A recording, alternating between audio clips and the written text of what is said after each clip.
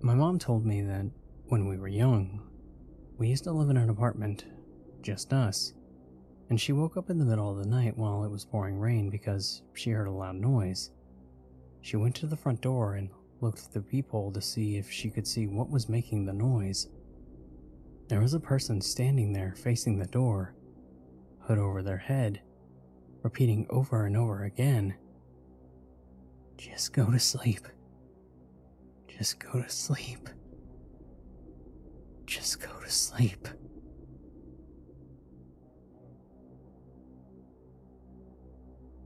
While working at Jimmy John's, I did bike delivery and just got back from a delivery when this lady was walking in the store behind me.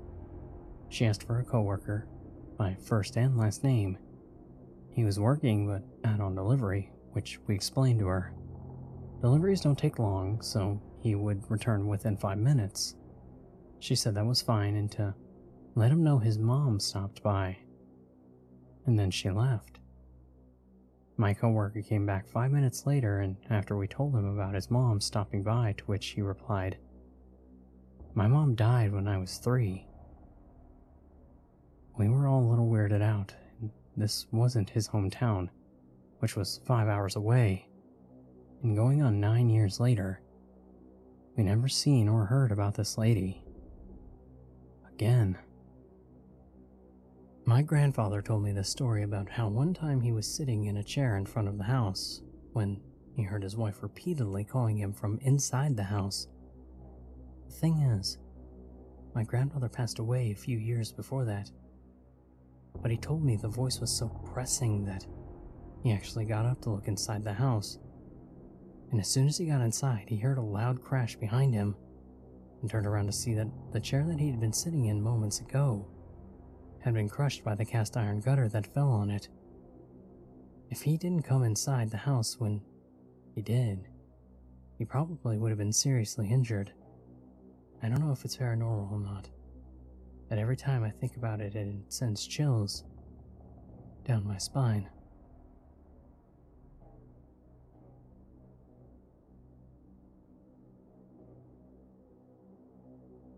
An old cartoon used to say, "Strange things happen in the middle of nowhere."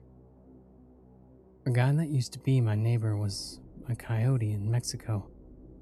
One time he and his partner were escorting a group of 7 people consisting of 3 women and 4 men across the border from Mexico to the United States in the late 1990s. They were all instructed to wear khaki or brown clothing. Once they all were dressed, they went on their trip.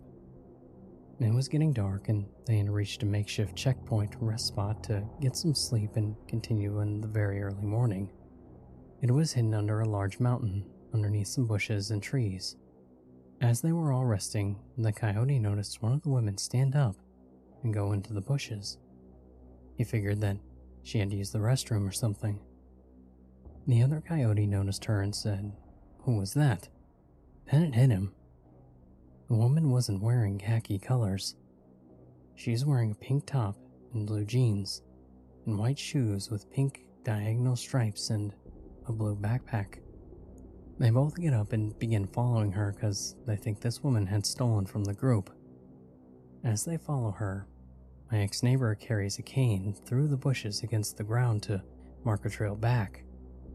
As they follow her, they spot the woman through some desert foliage. They reached to where they saw her and arrived to a hill they went down with some large rocks. In between some of the rocks, they found a pile of bones facing down, wearing the woman's clothing, with the blue backpack in her hand. Then they heard, "No me toques," in a woman's voice with a somber tone, which translates to, "Don't touch me." Both of them followed the trail they left behind to the group and instructed them all that they had to leave. Something that happens a lot out there is people get injuries and they can't carry themselves, and they're just left to die out there, with the hopes that border police will find them. There's a lot of weird paranormal stories that come from people who cross the border from Mexico to the United States.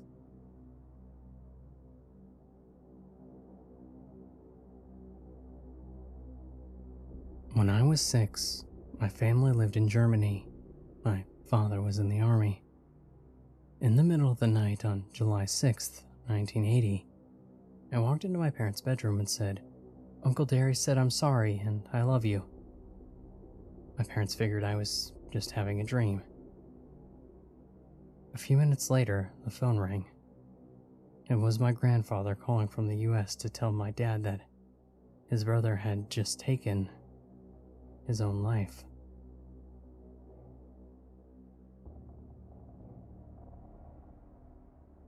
Our family cat was quite old and pretty sick. My sister was leaving the country for like 6 months. The cat bonded with her as a kitten, and she picked him up the day that she left and told him to wait for her to come home. He unfortunately passed a month later. For the next 5 months, he haunted that house. You'd hear him run up and down the stairs, push open doors. It was like he was still there. This happened until my sister came home, and then it happened once more for her, and that was that. The little guy waited.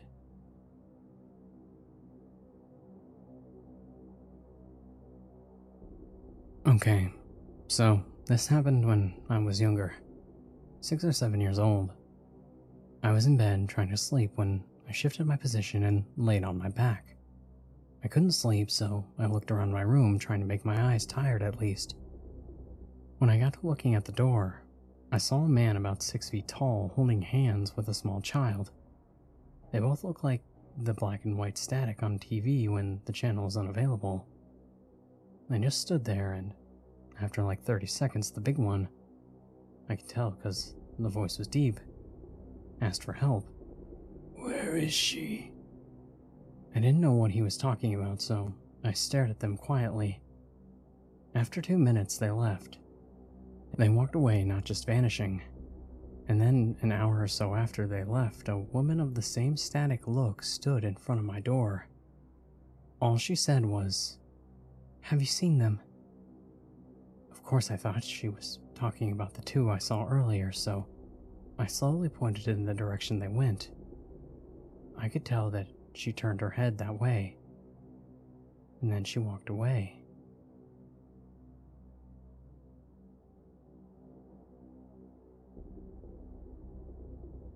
I was walking in the parking lot of the mall with my ex-girlfriend, and it was about 7 p.m., but it was already dark out.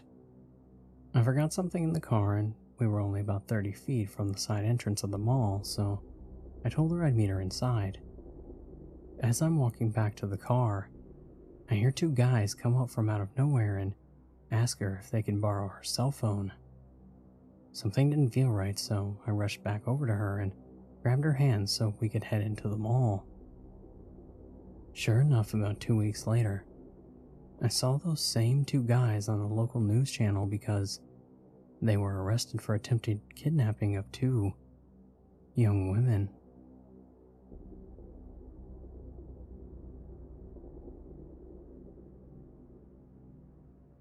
The creepiest encounter by far in my life has been during my long nursing career, which was with a patient that, upon introducing myself as his nurse, he whipped out a stack of Polaroid photos of a woman bound and gagged, some bruised and bleeding, all half naked. He proudly told me about being in a motorcycle gang and all these women were house stock, and anyone could fuck them. I was a young nurse, but knew not to give him the satisfaction of my disgust. I just gave him his meds and walked out of the room. His toothless cackle still makes me sick.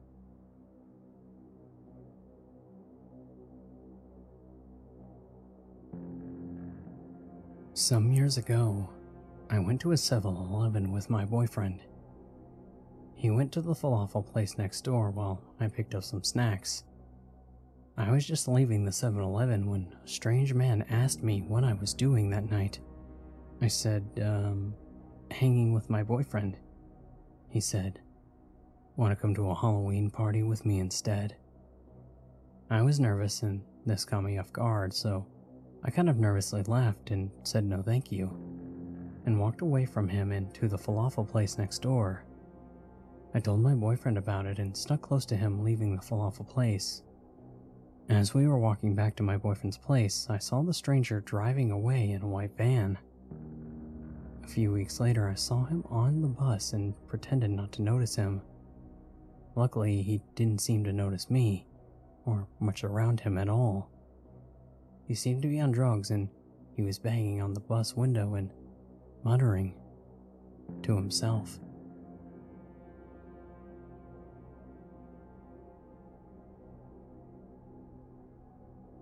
It was around 5 to 7 years ago. My cousin's family from the city went and visited our house and stayed overnight. Me and my family live in the countryside, so our village, though suburban-like, is surrounded by vegetation. 10 years ago, though, the land where my village currently is and used to be a huge sugar plantation like 200 kilometers across. We finished having dinner and I invited my cousin, who was a bit younger than me, for a walk outside. This was around 8 p.m. By the end of our little stroll around the village, I looked up at the sky to be greeted by thick clouds blocking out the stars. That's when I noticed something strange. Hovering lower than the clouds that were already low in the sky was this black thing. It wasn't a hole in the clouds revealing the night sky above it. It was very noticeably a thing. It was like the size of a fighter jet, but solid black.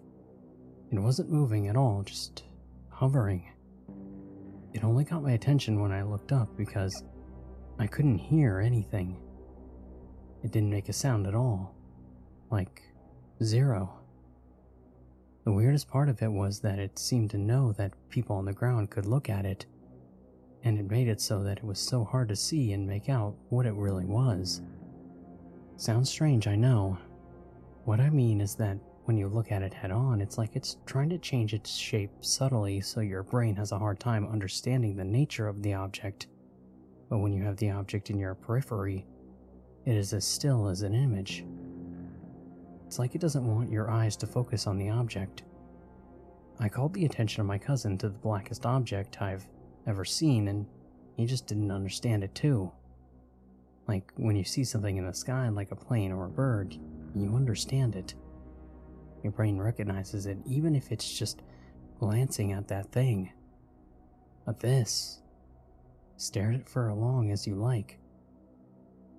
It doesn't want you to figure it out. It was just black.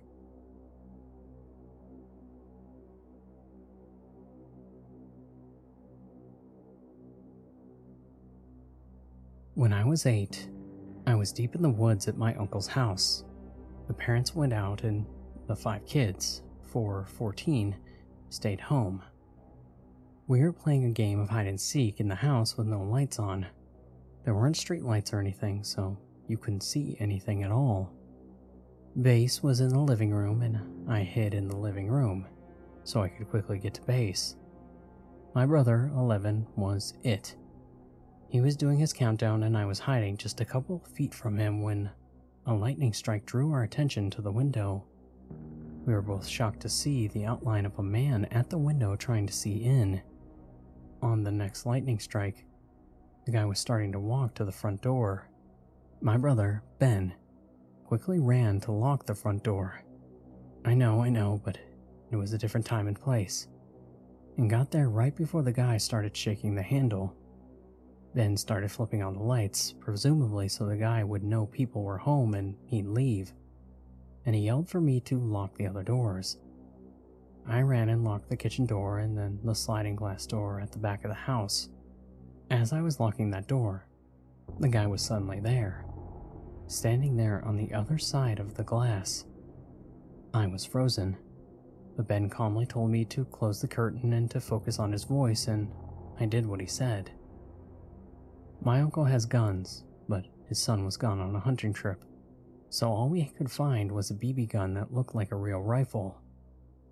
Ben stepped out onto the porch with it to try to make the guy believe that we were armed. They constantly had phone issues. This is going way back, but they had a party line, and we couldn't get the phone to work to make a call. We were trying to call someone on my uncle's CB radio, but we weren't getting anyone. Eventually, an older cousin, who was only like 15 himself, showed up, and we thought an actual adult was there and we had been saved. That calmed us down and we went back to normal, I guess. I'm not sure if I've ever had a creepier moment than looking up at the window and seeing someone on the other side.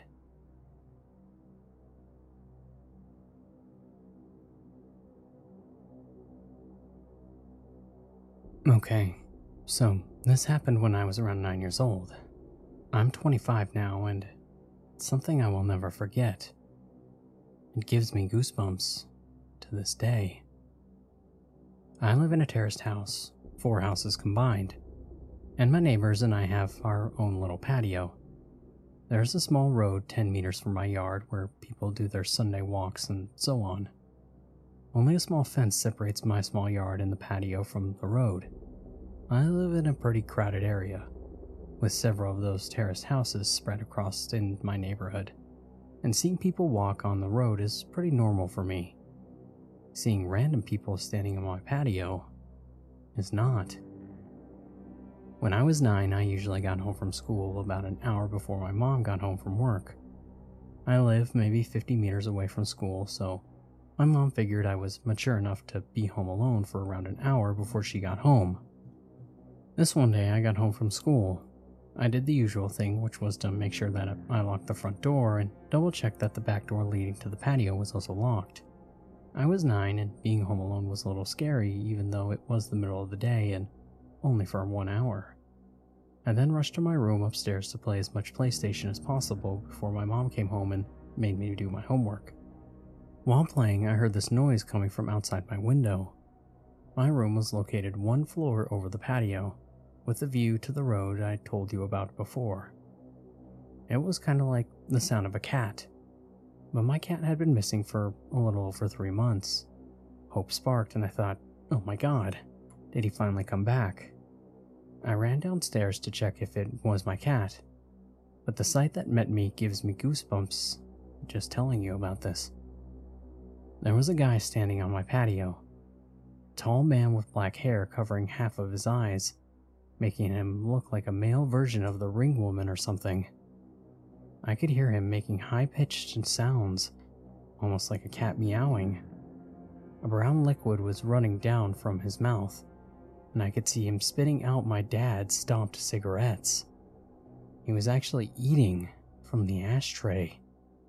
I was frozen observing this, eventually snapping out of it and screamed so loud that the man must have heard it. He didn't react. He kept on eating from the ashtray. I ran upstairs to my room, locked the door, and called my mom, who then called the cops. I never been more terrified in my life, laying in bed under my sheets, shivering from fear, as I hear these creepy high-pitched noises from the guy eating cigarettes stomped from the ashtray on my patio.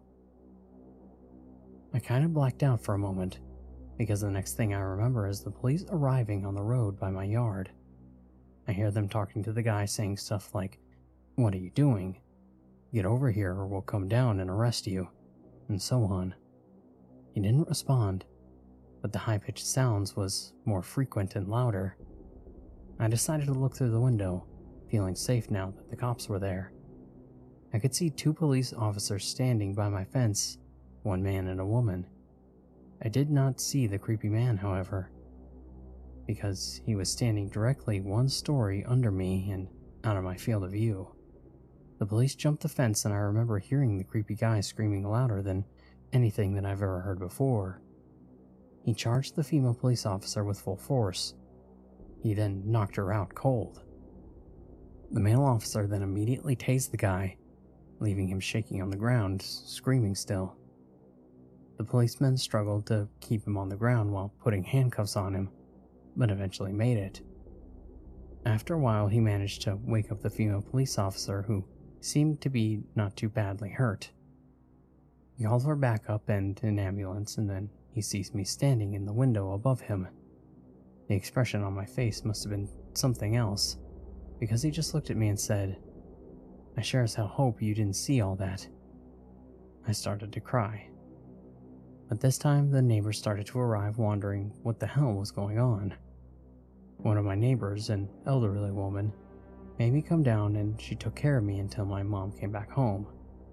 The police took the creepy guy with them in the car and left. Before they left, they promised to come back and talk to us about what had happened. Now, this is where the story takes an unexpected turn. The male officer came back later that night and sat down with me and talked to my mom. He explained that the guy on my patio was actually diagnosed with severe autism. He had escaped a facility where mentally challenged people lived, locating around 5 kilometers from where I live. He explained that the guy had actually been living in my house 5 years ago, but he had been forced to move out when his mom, his only caretaker, died. The poor guy probably thought that he would find his mom in my house. He missed the routines and he missed living there with his mom. The police had to move him from the house that time 5 years ago because he was extremely strong. From what I heard, he had extreme tensions in the body because of the autism, making his muscles grow stronger and stronger throughout the years. This was the reason he reacted in the way he did when the police came this day. Still frightened, I told the police officer that he needed to make sure that this would never happen again. He promised me it wouldn't. After a few sleepless nights, my life got back to normal. The years went by and the guy didn't come back. Until 1 year ago. At this time, my mom and dad had moved out, and I bought the house from them, and I'm still living there today. I was enjoying my morning coffee on the patio when I see this random guy stopping on the road by my fence. He just stands there, looking at me. I looked at him and gave him a nod, and then I hear the high-pitched noises. Holy shit, it's him. His hair had turned gray, but the high-pitched sounds made me realize. My heart started racing and I instantly remembered the reason why he was back. I realized that he must have managed to escape again, because I kept my cool a bit longer than when I was 9. I started to realize how sorry I felt for the guy. 16 years later and he was back to look for his mom. I decided to carefully ask him if he wanted to come down to the patio. He instantly jumped the fence and I started to think that he would knock me out like he did the police officer. He didn't. He smiled. He just looked at me and smiled. I offered for him to sit down and he didn't respond. I offered for him to come inside and he started laughing. We went inside and his face lit up. Pure joy. He was home. It reminded him of the life that he had with his mom. It almost made me tear up. All of a sudden, he sat down on my couch and switched on the TV and turned it directly to the cartoons. I observed him for a while and he was just completely focused on the cartoons. I just wanted him to enjoy the moment, so I didn't say anything to him. I realized that I had to call the facility to let them know. The caretakers arrived 10 minutes later. After a lot of convincing, he got back up, crying, and they went back to the facility. I called the facility 2 days later, and we made a deal. His name is Tom, and I now consider Tom a friend. Every Sunday from the day he returned, Tom and his caretakers visited me to watch cartoons. They say it's the highlight of his week. It makes my heart warm. Now, for several years, my thoughts were, let's not meet, guy on my patio eating from the ashtray. Now my thoughts are, let's meet every Sunday to watch cartoons. My friend.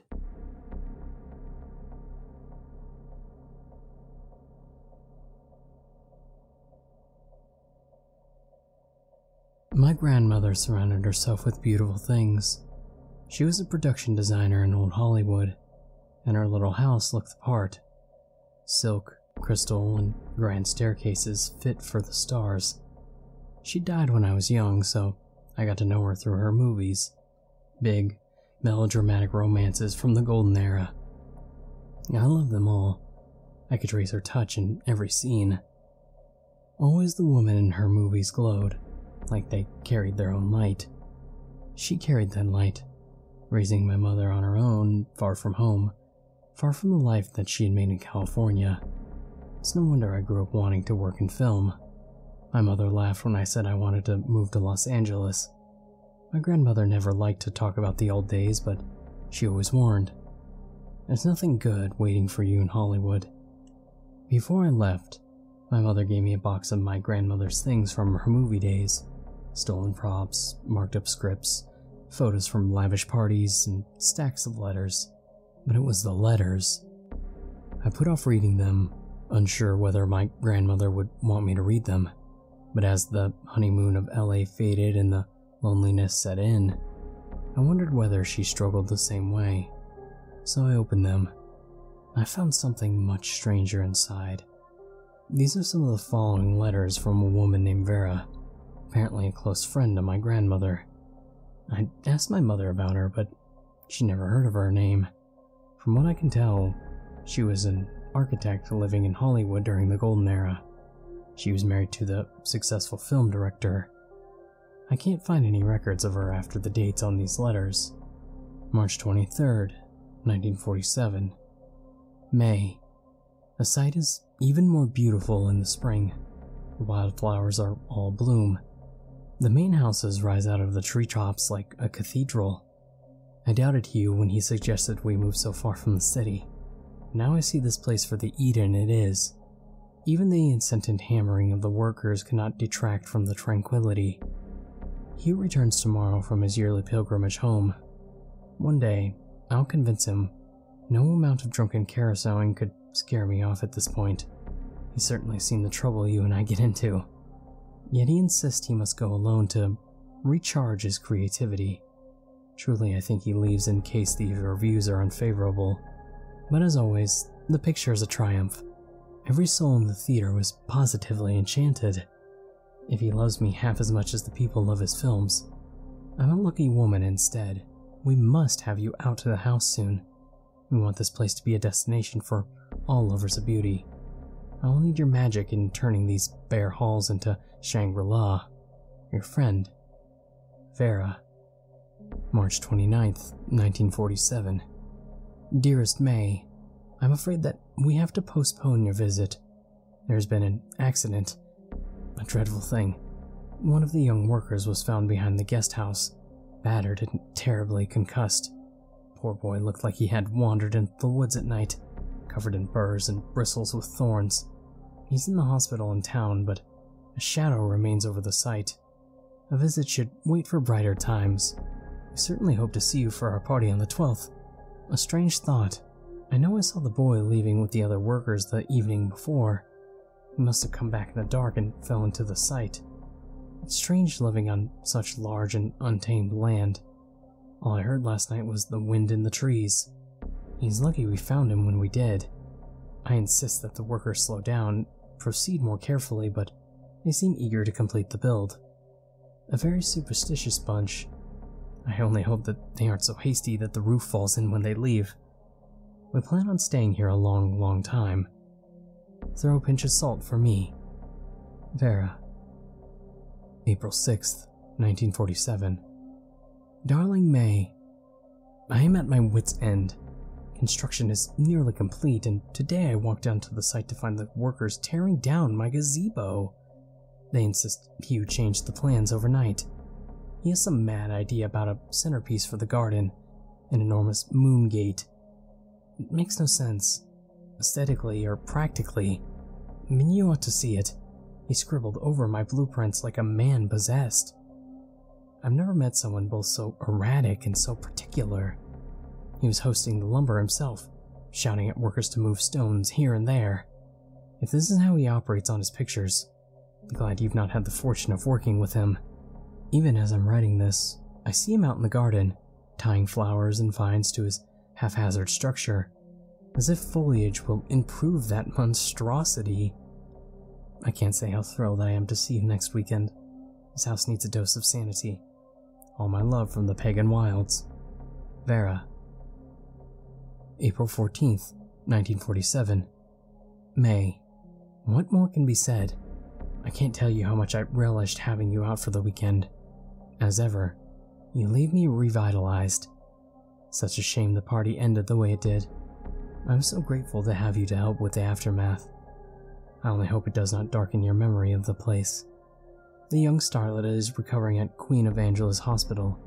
We were able to send word to the poor girl's family back east, and her escort from the party seemed well committed to her care.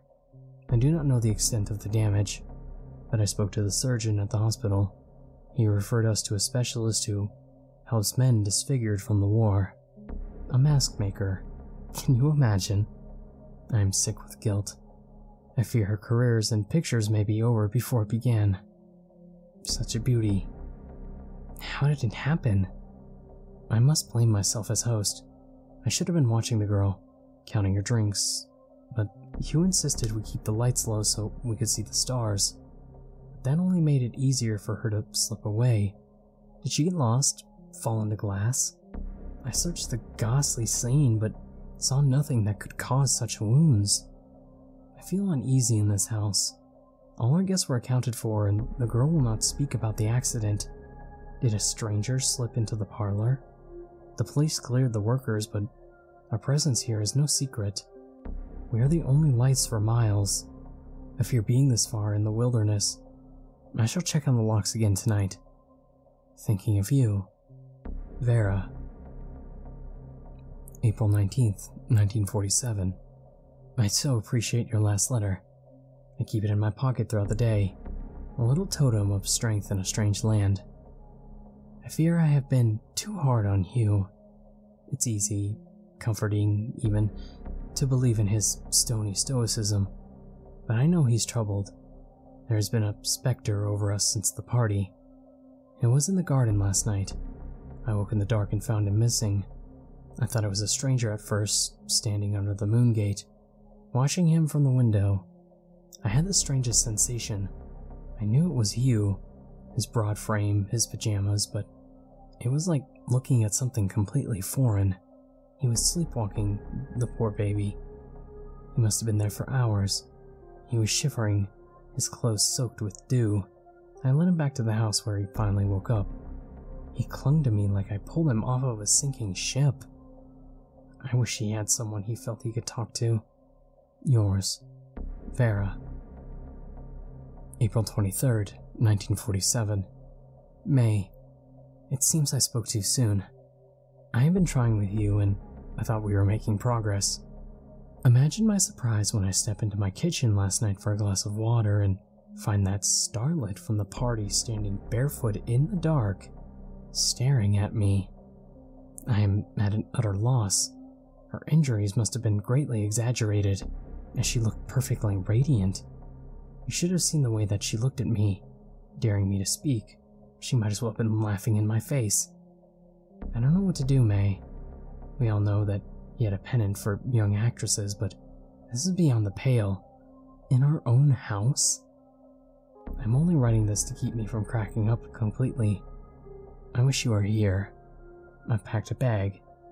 He wasn't in bed, not that I could bear to see him. No doubt he's in the garden. The girl can fetch him, or let him freeze. I don't care anymore. I'm driving to you tonight. Vera. May 4th, 1947. Dearest, where to begin? When I went back to the house, I didn't expect it to be easy. You know, Hugh. He would sooner pluck out his eyes than admit a mistake. But I at least expected a quiet house in which we could stew and fight and eventually make up, as always. I came back to a midnight bacchanal. The halls were packed, spilled out onto the lawn. Men and women I'd never seen, ravenous and wine-drunk. I could hear the roar of laughter before the house was in view. All the doors and windows were open, the rain pouring in. This was a particularly libertine bunch, no doubt from Hugh's underground days. Tattered suits, torn cocktail dresses, and masks. Oh, the masks. Wood and clay and wet leaves molded into monstrous faces, sneering and cackling. I wanted to tear them apart, the way that they grabbed at me as I went through searching for Hugh. I found him locked away in our bedroom, staring out at the chaos in the garden below. I was ready to kill him for this, for the girl, for everything. Oh, May. I just don't know. Something about him that night. As soon as he turned, I saw him. The man I met all those years ago. It was I had been living with his ghost. And here he was, resurrected. He was so tender, so human. I came ready to fight, but all the rage and resentment just melted away at his touch. I will spare you the details, but we were alive together last night in a way that we had not been in years. Love is a strange thing. Our house may be a mess, but for once my heart is clear. As always, Vera. May 8th, 1947. My guiding light. You were right. You were always right.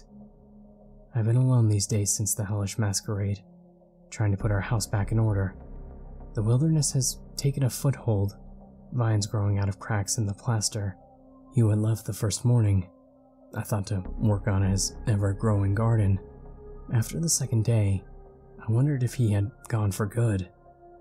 After missing for 3 days, he came shambling out of the woods, looking like all hell. He didn't say a word, just went to the kitchen and ate like a starving beast. He looked just like the worker boy, covered in barbels and thorns. Didn't even acknowledge me until I tried to call a doctor. He won't speak of where he went. Worse, he doesn't remember the night of the Bacchanal. He doesn't remember our reconciliation. Worse yet, I believe him. I will gather the rest of my things. There's nothing left for me here. Vera. May 11th, 1947. May. I hope by writing this, I can discover some shred of sanity in this past 24 hours. Or failing that, wake myself up from this nightmare. I fell asleep late after Hugh returned, exhausted from packing and fighting with my mute husband. I woke up with light in my eyes, not from the sun, but from an enormous fire raging in the garden. I saw Hugh. He was standing beneath the moon gate, a can of kerosene in hand. The gate was a blustering inferno, threatening to topple inward.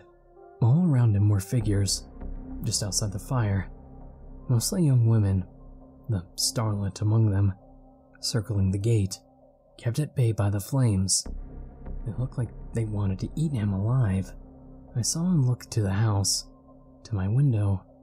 I don't know if he could see me with all the smoke in his eyes, but his gaze told me everything.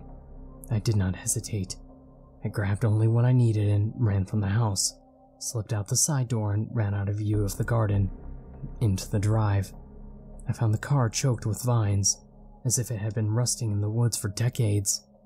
I went to try the door, but I saw something in the firelight. There was something in the back seat. I say something because, well, it cut the silhouette of a hulking man.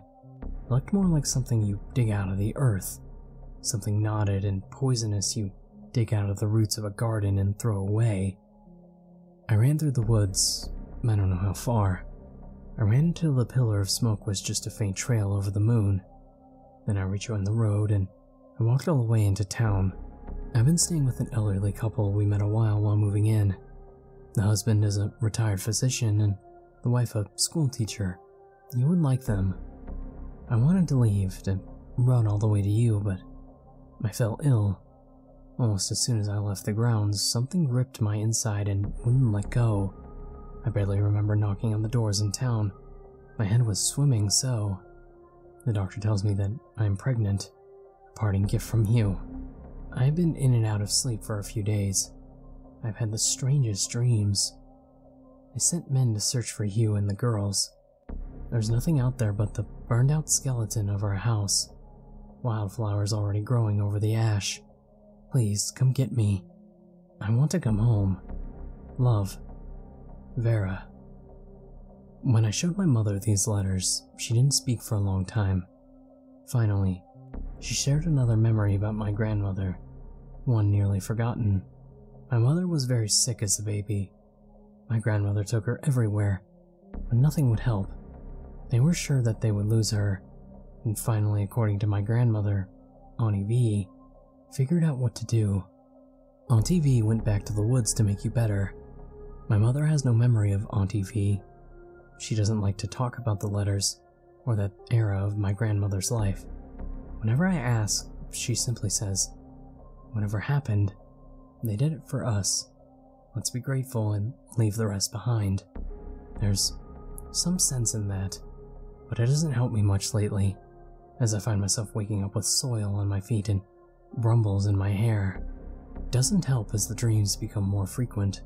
Dreams of murmuring flowers and tangled skin, of muddy masks and stolen faces and a great gate rising in the woods.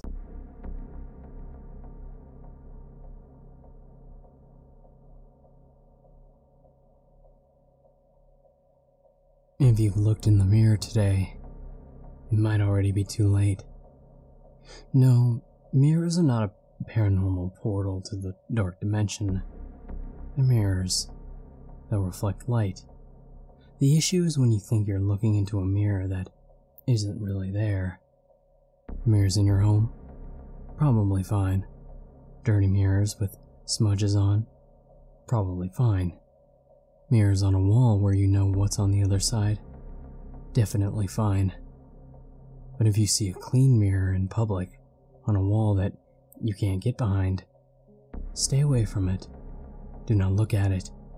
Do not look at the thing pretending to be you. That is not you. I can't say for certain who is orchestrating this, nor do I know why business and public bathrooms are agreeing to it, but more and more establishments are building identical bathrooms next to existing ones. I know this because I am one of the contractors who keeps being hired for this. I have built 3 bathrooms so far, each of which we're told to pay meticulous attention to detail and to build an exact mirror image of an existing bathroom. At first, it didn't seem too strange. The places probably just needed space for more toilets. Perhaps they were getting a lot of customers. The first job was a generic bathroom restroom in my local town center. The second job was in a restaurant a couple of miles away. The third was for a university of a neighboring city. The fact that each of these separate and very different locations had the exact same request was unsettling, but it was money. Why wouldn't we accept? A few days into the third contract, I was in my local town center, purchasing supplies for the job. I needed to use the bathroom, so I made my way to the public ones. They're a little hidden through an alleyway, the type you definitely wouldn't use at night. When I got there, I noticed that the bathroom I had helped build was simply not there. They had filled the doorway back in with bricks and cement. It was as if it was never there. I figured that they had realized that having 2 identical bathrooms was silly. They had probably got some people in the knockdown they shared wall between them to turn it into one larger bathroom facility. But no. Once I was standing inside, it was the exact same size as before. The shared wall, the one with the mirror across, was still there. They had hardly even cleaned the place up. It was just as filthy as ever. All except for the mirror. The mirror was crystal clear. It didn't make sense. This would indicate a terrible, terrible job had been done. However, we had been paid on time and didn't receive any complaints. As far as my team and I were aware, we did everything perfectly fine. I couldn't understand why they would hide it away, but it wasn't my job to understand. We got paid, and it's up to the client what they do with the work once we leave. We collect 50% of the payment up front and the other 50% when completed. Once we were done with the third contract, we had to chase up with the restaurant. They still had not paid us on the second half and hadn't been in contact to tell us why. I made my way down the same day we had completed the university bathroom. The restaurant wasn't too busy and it's not a very popular place. I had been surprised when they needed double the bathroom capacity. As I made my way to the counter, I noticed that the new restroom we had built was not labeled as such. The door was still there and they had not hidden it like the public bathroom, but a sign on it read, "Supply closet, staff only." Nobody was at the counter yet, No staff were in sight, just two customers who weren't even paying attention to me. So I pushed the door gently open, and it was not a supply closet. It was the bathroom that we had built. I stepped in slowly. Something about the whole situation felt odd. This was the second place trying to hide our work. As I stepped into the center of the room and looked towards the mirror, I noticed no reflection. I stepped slowly towards the sinks and stood in front of them, staring. It was as if it was waiting to see me, but I wasn't there. I reached out and my hand went right through. There was no mirror here at all. This was a cutout into the next room. For some reason, I felt that I had to prove that to myself. As I climbed through the original bathroom, I stood facing away from the mirror. The only explanation was, again, perhaps that they had decided to knock down the shared wall to simply expand the room. I figured they must only be halfway finished. This explanation was short-lived as I turned back around and saw my reflection looking back at me. By this point, confused was an understatement. I wasn't scared either. I was unsettled, but more than anything, I just didn't understand what was going on. I reached out and, sure enough, my hand met my reflection. At this point, I began to wonder whether the mirror was slide away for any reason, like a secret passage between the rooms. That was until I realized my hand hadn't felt the cold touch of the mirror's surface, but the warm and soft feeling of another person's hand. My face dropped. My eyes glazed over with fear. I don't know how terrified I looked because my reflection had stopped copying me.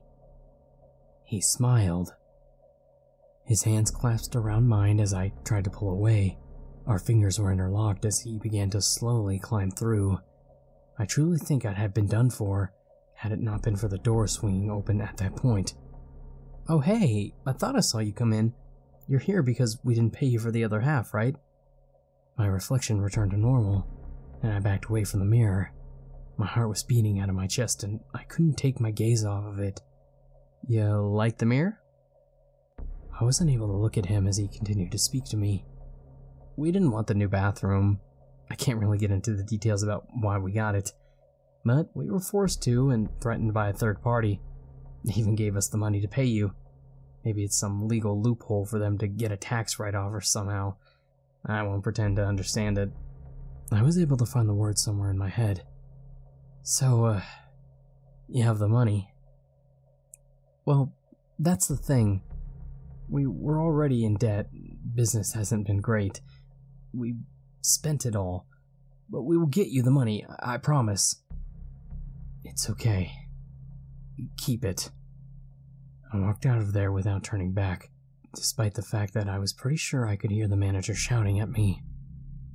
I do not believe these things in the mirrors to be human. I don't know how, and I don't know why, but someone is trying extremely hard to allow these to mimic us without being noticed.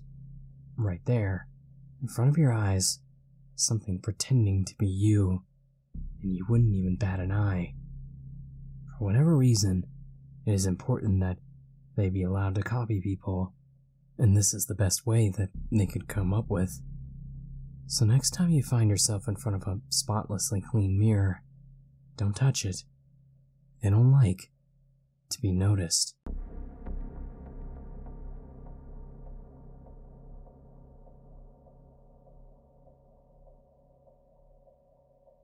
My wife is in love with Squishmallows. For those of you who don't know, they're basically these pillow stuffed animal inventions that come in different designs, resembling animals and aliens, plants and mushrooms, with cute faces and little backstories for each one. They are stuffed and sewn together with a proprietary material that is especially soft and plush. Some people get really obsessed with them, and they have been compared with times to the Beanie Babies or other very popular, trendy novelty items. People resell them at a ridiculous profit, because when someone wants a specific Squishmallow, they're often willing to pay top dollar for it. My wife, Christine, has 30 of them stacked on a shelf in our living room, in various designs and shapes and colors and sizes. but some people have entire rooms devoted to the stuffed creations. And these designs are pretty cute, and I'm happy that she has a hobby. I buy her new Squishmallows sometimes when I'm at the store. They sell them pretty much everywhere now, but they used to be more difficult to find. When I tried to figure out what Christine wanted for her birthday, I got the impression that she wanted a particular Squishmallow. She hinted at it, not outright asking. Finding a specific Squishmallow isn't always easy, since some are more rare than others. Apparently the most uncommon ones sell for as high as $2,000. Luckily, she didn't want one of those. The one she wanted looked like a big black spider with a weird smile, so I began looking online for it. None of the stores nearby had it, of course. That would have been too easy. But eventually I found a seller on eBay and purchased it, requesting the express shipping so the Squishmallow spider would arrive before her birthday. They had a few other ones that looked particularly unique too, so I bought them as well. They were all a little creepy looking, but that was okay, since Christine loves horror and creepy shit, just like I do. Time went by and eventually the package arrived. I didn't unbox the stuffed animals, instead just wrapped up the cardboard box they'd come in. When her birthday came around, I showed Christine the big wrapped box and a huge smile stretched across her face. The present was massive, covered in Squishmallow wrapping paper. I watched as she unwrapped it, practically vibrating with excitement. She gasped when she saw the size of one of them. "You got the 24-inch one? Where did you find it?" A magician never reveals his secrets. "Is that the one you wanted?" She looked at it and inspected it more closely, and I saw her expression drop, and the smile disappeared. What? What is it? Is it not the right one?" Christine began to turn the stuffed animal around. I could tell that she was disappointed, but I didn't understand why. She'd never been a great gift receiver and never showed a big reaction, but I thought this time that I'd really nailed it, and I thought that she'd be ecstatic. It's great," was all that she said at first, but I could tell that she was disappointed. What is it?" "This sucks to say. I know you probably worked hard on it, but it's fake," she said, standing up and carrying the large stuffed animal over to me with an annoying, know-it-all smile. "I saw someone talking about these online. There's no tag, and see this little marking? I'm sorry, it's a knockoff. It's cute though, and I still like it." But I could tell that she didn't. Taking it out of her hands, I examined it closely. I hadn't thought about the details much at the time of purchase, but she was right. Usually the toys came with a large tag telling their story, and it looked a little bit strange too, not cute like the regular ones. This one was creepy looking, with a sharp, jagged-toothed smile. "Hey, can you check the other ones?" I asked, feeling a little sick to my stomach. "I bought a few more." "Oh no. How much did you pay for all these?" she asked. "Not much," I lied. She took them out of the box and started examining them.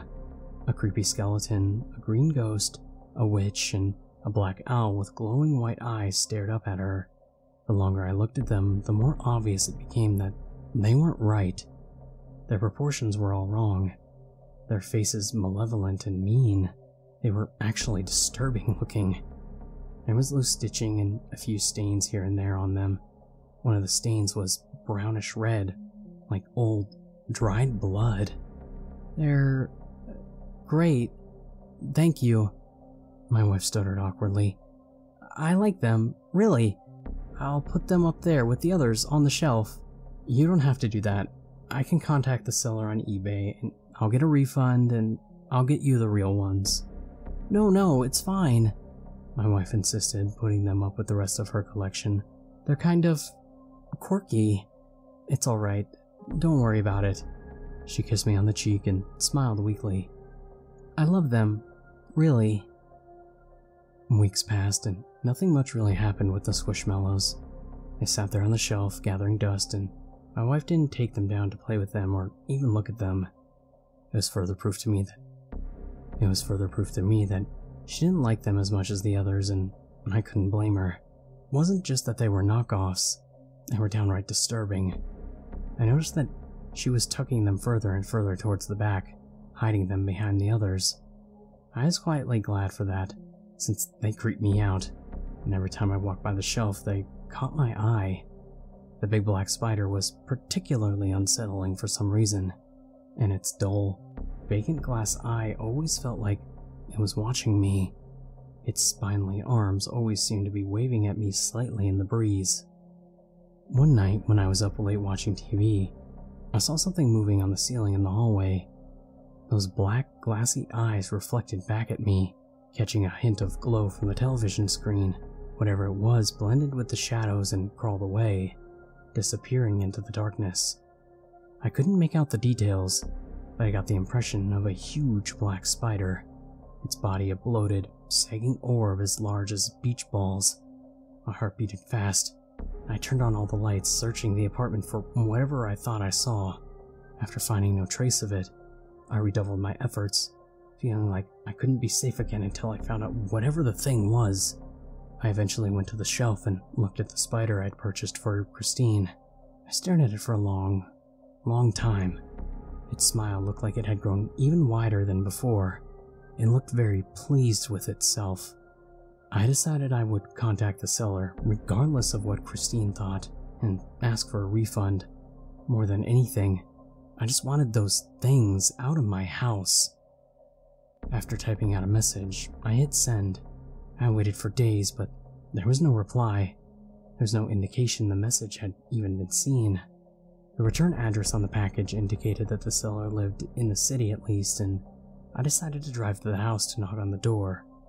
I was tired of people taking advantage of me, tired of strangers online who thought that they could get away with robbing and cheating innocent people. In case you hadn't guessed already, this was not the first time that I'd been swindled by an online bargain. There was the whole Instagram fiasco.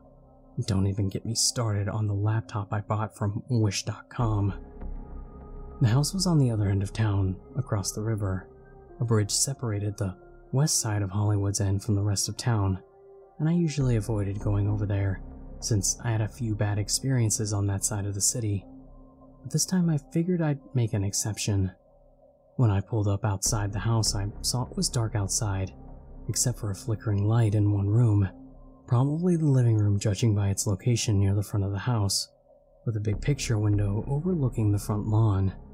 I went up to the front door and knocked, carrying the huge box full of knockoff Squishmallows in my arms. Their weight seemed to shift and change, as if they were alive inside the sealed box, and I imagined a knife or a sharp claw suddenly slicing through the packing tape at the top, and the Squishmallow spider and all of its friends clamoring out and attacking me. But of course that didn't happen. This was real life, and not Chucky 7, Revenge of the Satanic Squishmallows. Still, and the flashing lights coming through the window in sporadic bursts reminded me in an unsettling way of Poltergeist, or some other horror movie whose name I had forgotten. I knocked again, louder this time. No answer. Someone was definitely home, though. The flashing lights and noises from inside told me as much. I leaned the box against the door for a second, just to give myself a break since it was so awkward, when I noticed that the door was swinging open by itself.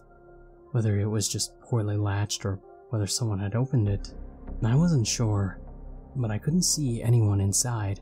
All I could see was darkness, and I thought I heard someone speaking up from ahead in another room.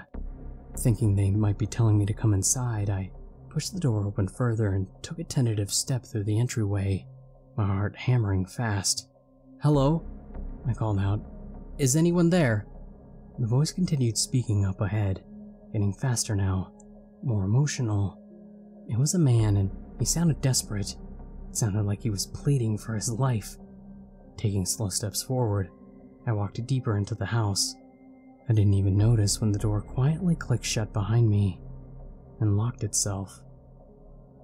As I got closer to the room with the glowing, flashing lights I'd seen from outside, I realized it was the same room where I heard the voice speaking. It sounded even more desperate now. "Please, I'll do anything. I'm sorry." A whispering voice spoke back to him. It sounded like it was talking in another language. It sounded angry, demanding. The box in my hand suddenly began to rattle and shake violently, and it sounding like something was stabbing the cardboard box from inside. Something sharp cut my palm and I dropped the box, crying out in pain. My rational mind was telling me that it was a staple and that the box wasn't moving by itself. There was simply something inside that had tipped off balance. Stuffed animals don't come to life. That doesn't happen. Whatever this is, it isn't happening. "Who's there?" the voice shouted, with no choice now except to come clean. I announced my presence. "Hey, sorry, I didn't mean to sneak in. Your door was open and I heard voices in here. I bought some Squishmallows from you online and..." Everything happened all at once after that. I went through the doorway and as I did I saw the portal in the center of the living room, glowing blue and flashing. It was swirling and pulsating with light, hidden behind clouds that were being blown around violently in a vortex. I took a step forward with something crawling out of the portal on all fours. It looked horrifying and wrong. It was bleeding and appeared injured, its alien face twisted in a mask of rage and pain. It's difficult to explain what it looked like exactly, because it didn't resemble anything from this world. The closeted comparison would be a hairless hyena crossbreed with a goblin. As it scrambled out from the portal, it shook the blood from its haunches, like a dog coming in from the rain, splattering the wall and ceiling of the room with gore. A voice in the shadow spoke in the same strange language and the creature began to change. It was a shapeshifter, I realized, and it was taking on the form of things I could see in the living room. For the first time, I noticed the Squishmallows. With all the chaos happening and in the flickering darkness of the room, I hadn't seen them at first. But now I noticed them and they were impossible to ignore. The Squishmallows were everywhere. The walls were covered with them, shelves had been installed going from floor to ceiling on every wall in the living room, and they were filled with the trendy stuffed toys, ranging in bright yellows, oranges, and reds, to black Halloween-themed ones like the ones I had in my box. The only difference was, these were real, and they weren't knockoffs. All of the Squishmallows were splattered with blood though, completely ruined now. Copious layers of dried blood could be seen in various places through the room, coating everything. "You shouldn't have come here," the man said, and I realized he was injured. He was clutching his face as red liquid seeped out from between his fingers. It looked like he had been trying to hold his face on. "You shouldn't have come here," he shrieked at the top of his lungs. "Leave! Run! Before they take your fucking body!" I spun around and my heart beating so hard it was threatening to burst from my chest, and I saw the box which I had been holding was now bursting open, the massive black spider crawling out, climbing out of the box and making its way straight at me. It raced across the floor like a wolf spider, clampering up my leg and releasing a fine spool of webbing behind it. The thing made its way around my legs in circles, attempting to tie me up while I screamed and kicked, thrashing and batting at it with my fists. More of those hairless goblin hyena creatures were crawling around out of the portal, looking like they were straight out of a Dark Souls game. Bloodied and howling in agony, they pulled themselves through the gateway and shook themselves off, just as the previous one had done. However they were getting here, only one or two were able to come through at a time, and at great cost to themselves. The alien voice spoke again from the shadows, and this time, the creatures coming from the portal didn't change shape right away. Instead, they came at me, crawling at first, attempting to rise to their feet, but unable to. They made their way faster and faster towards me. "You need to run," the man said weakly, his face a bloodied ruin. He took his hands away and the skin falling to the floor like a Halloween mask. Blood poured out and ran across his neck, soaking his white shirt. He grabbed the spider Squishmallow from my pants and tore it free from me while it hissed and tried to bite him. I saw it puncture the skin with several quick attacks and he dropped it to the floor. The massive spider skittered away, disappearing into the shadows. His hand rapidly swelled with unknown poisons. The man attempted to free me from the spiderweb I was wrapped up in. His flesh ballooned and yellow pus began to seep out of the sores as he struggled to remain conscious. And finally, I was free. I didn't dare to turn around to see how close those things were from the portal. I could hear them and knew that they were close enough to almost reach out and grab me. One of their bloody fingers brushed against my leg and I just evaded its grasp, bolting for the exit. When I reached the door, it was locked. A key was required to open it, which I didn't have, and I knew I was fucked. Except for that picture window in the living room, this was my only shot, right back into the lion's den.